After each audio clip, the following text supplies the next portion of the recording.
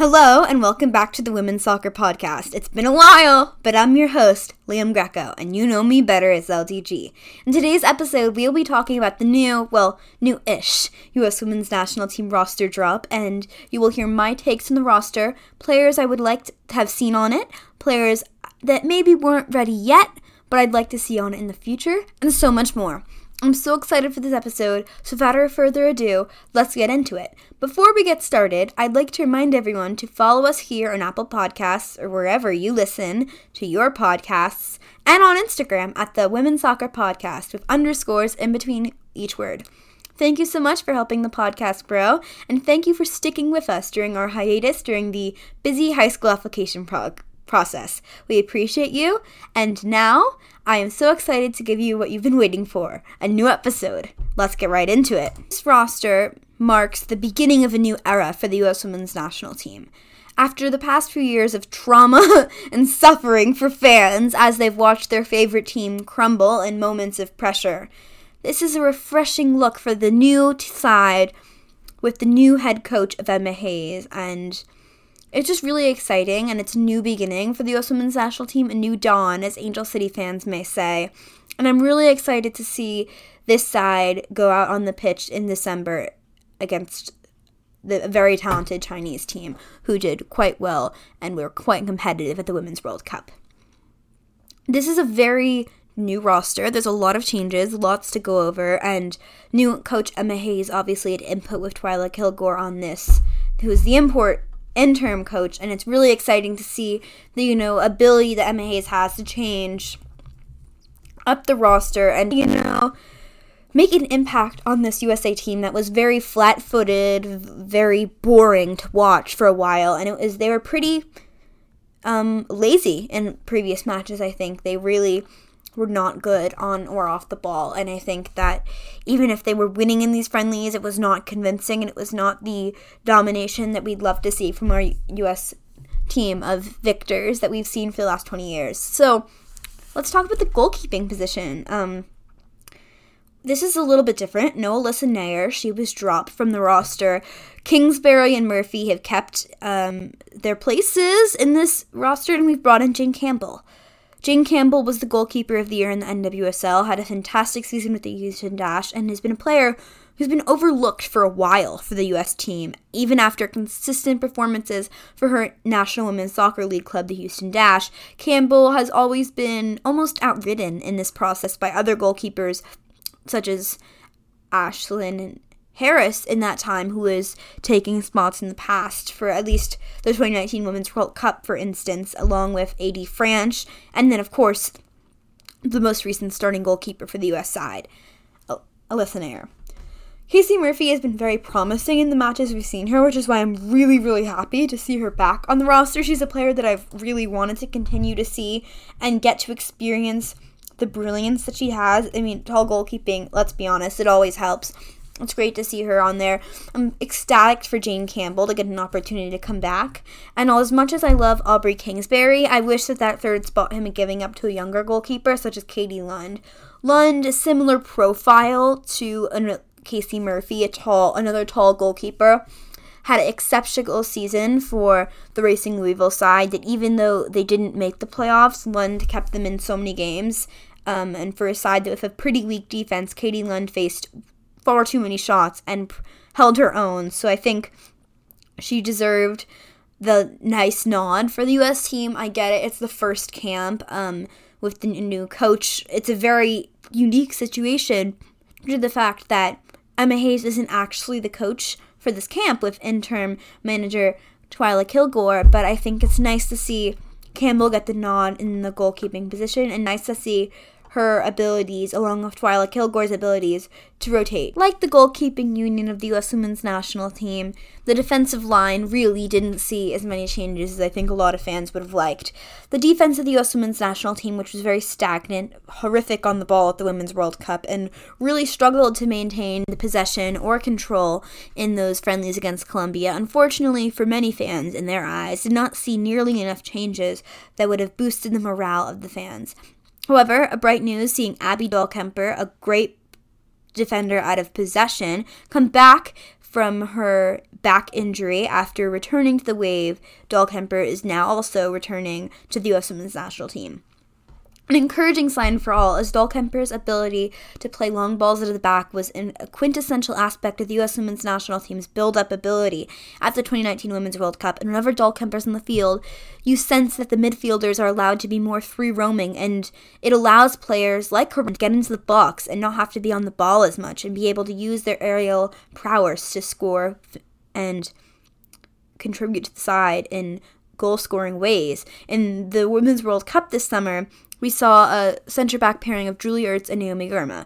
Ertz, who is very good at serving the ball, but has typically played more of a sixth role, was not adjusted to the center-back role, and therefore the U.S. side, who, especially the back line, who looked inexperienced and, quite frankly, lacked any control in the matches. It'll be nice to see Abby Dahlkemper back in the reins.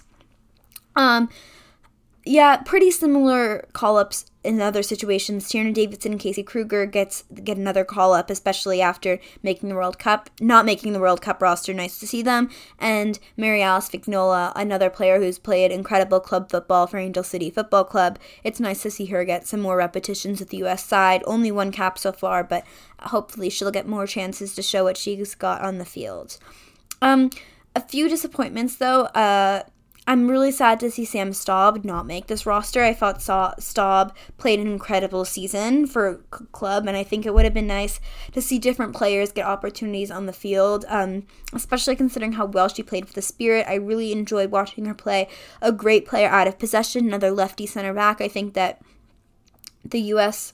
doesn't necessarily have a lefty center back besides Davidson, who's great at passing out of the back. And I think that if you look at the center back pool right now, Davidson is one of the best and only left-footed center backs, and so not bringing in Staub feels like a miss and a rudimentary mistake from Emma Hayes, who has never coached internationally. It'll be interesting to see how she adjusts there.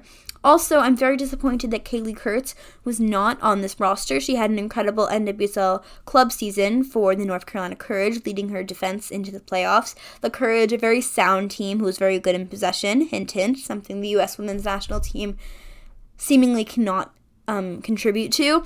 Players like Alana Cook has really struggled on the U.S. team, and I'm not exactly the biggest fan of how she's played. I know she has a lot of talent, but I think it would have been nice to get to see some other players get a chance to show what they've got on the U.S. level, and I think that players like Staub and Kaylee Kurtz really could have gotten to contribute to this defense, which clearly needs to be shaken up. So I think that, it's nice to get to see players come in, like Dahlkemper come back into the team, and it's nice to see some players, veteran players, getting their true off-season break, like Dunn, O'Hara, and Sauerbrunn, not being called up to this roster. So, a bit of a younger back line, but from the host of the Women's Soccer Podcast, LDG, I would have liked to see more rotation there. Midfield, unlike the other lines of the pitch, was probably the most changed line, at least from the Women's World Cup. Only a few players from the Women's World Cup actually stayed on this roster, 4 to be exact. Savannah Zamello, Lindsay Horan Roosevelt, and Emily Sonic keep their places from the roster.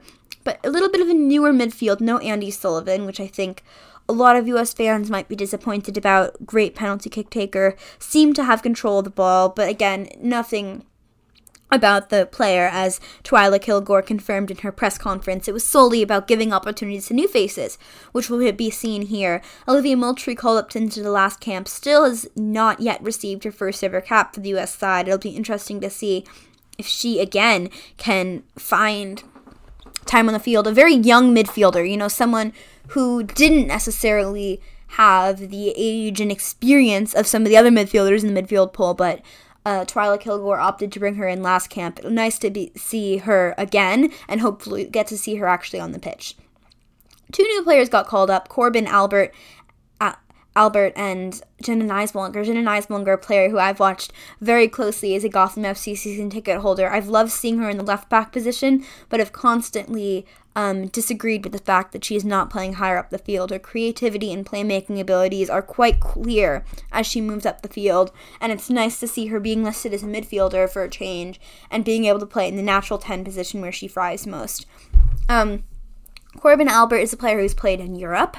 one of the many young U.S. players who have flocked over across the pond to play in the Champions League. Albert has played for a PSG side that's struggled so far in the Champions League. Albert, a player with a lot of promise, she opted out of Notre Dame to go play for PSG and start her professional career, similarly to the path of Lindsay Horan, who did the same exact thing, opting out of college to go to PSG. It'll be interesting to see how Albert adjusts to a definitely more different and more direct environment from PSG, who is very passive in the back and really loves to keep control. It'll be nice to see if Albert gets any minutes along with the other new young midfielders, and it'll be good to see if she can adjust to the side.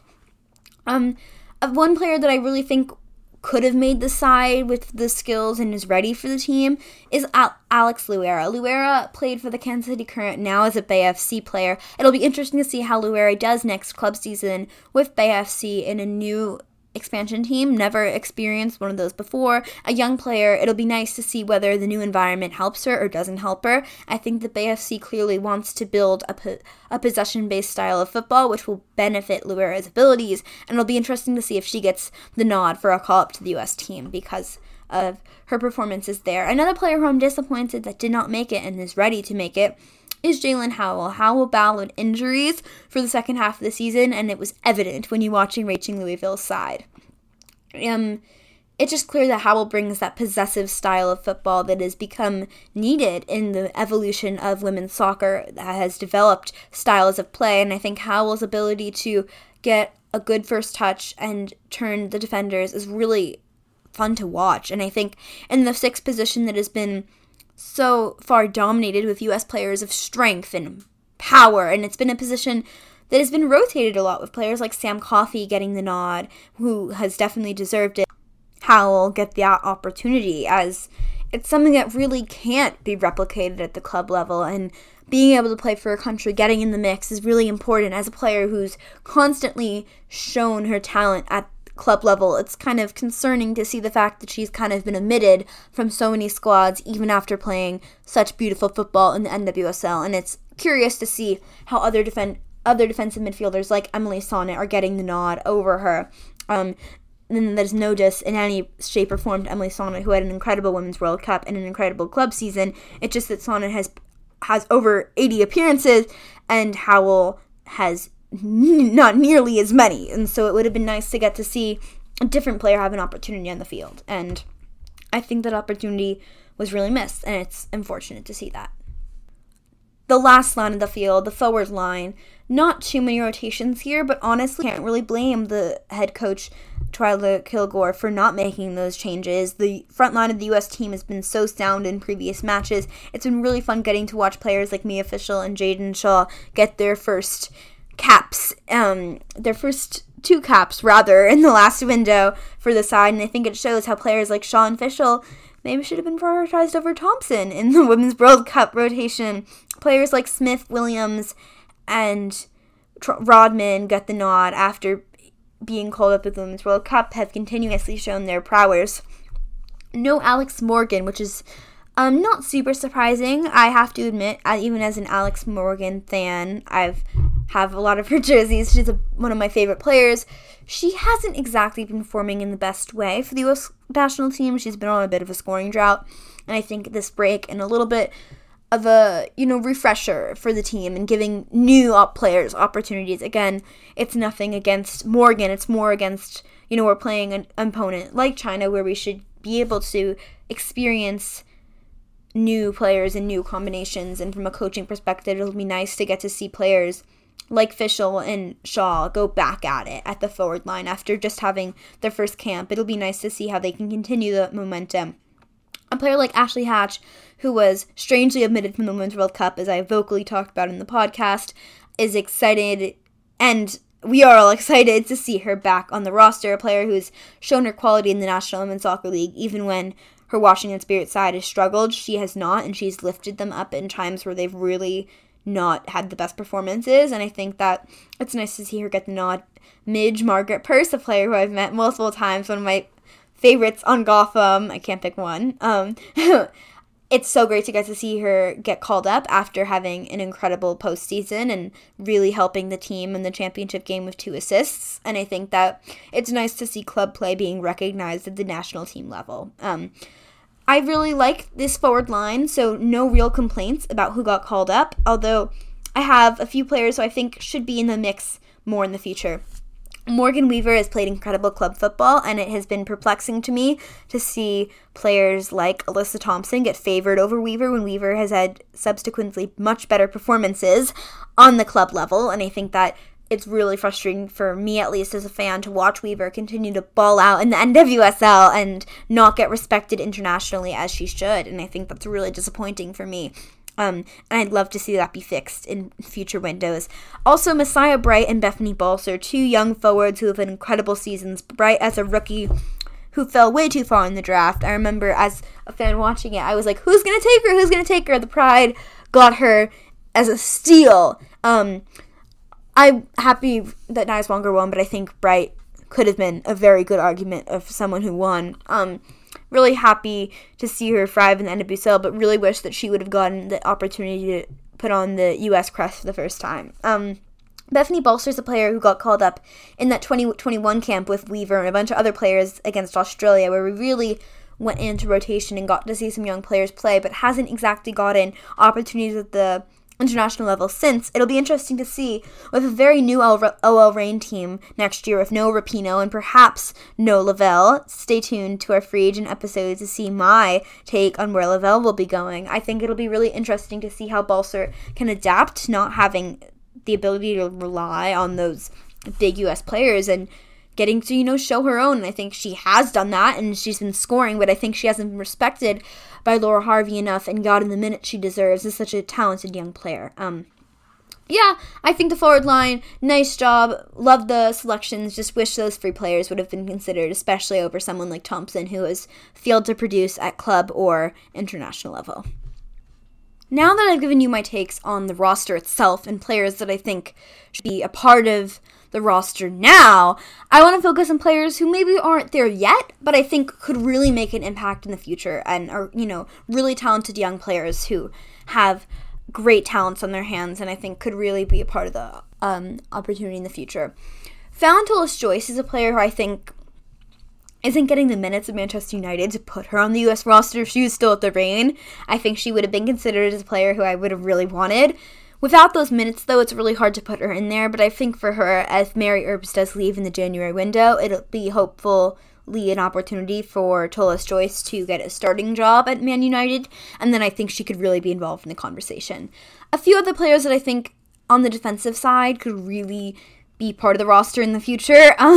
Besides that I'm focusing more on the young side of things. Players like Sarah Gordon clearly should have been on it, but I think that it's been frustrating how she's been admitted, but at the same time, this episode's more about the younger players, so just want to preface that before talking more.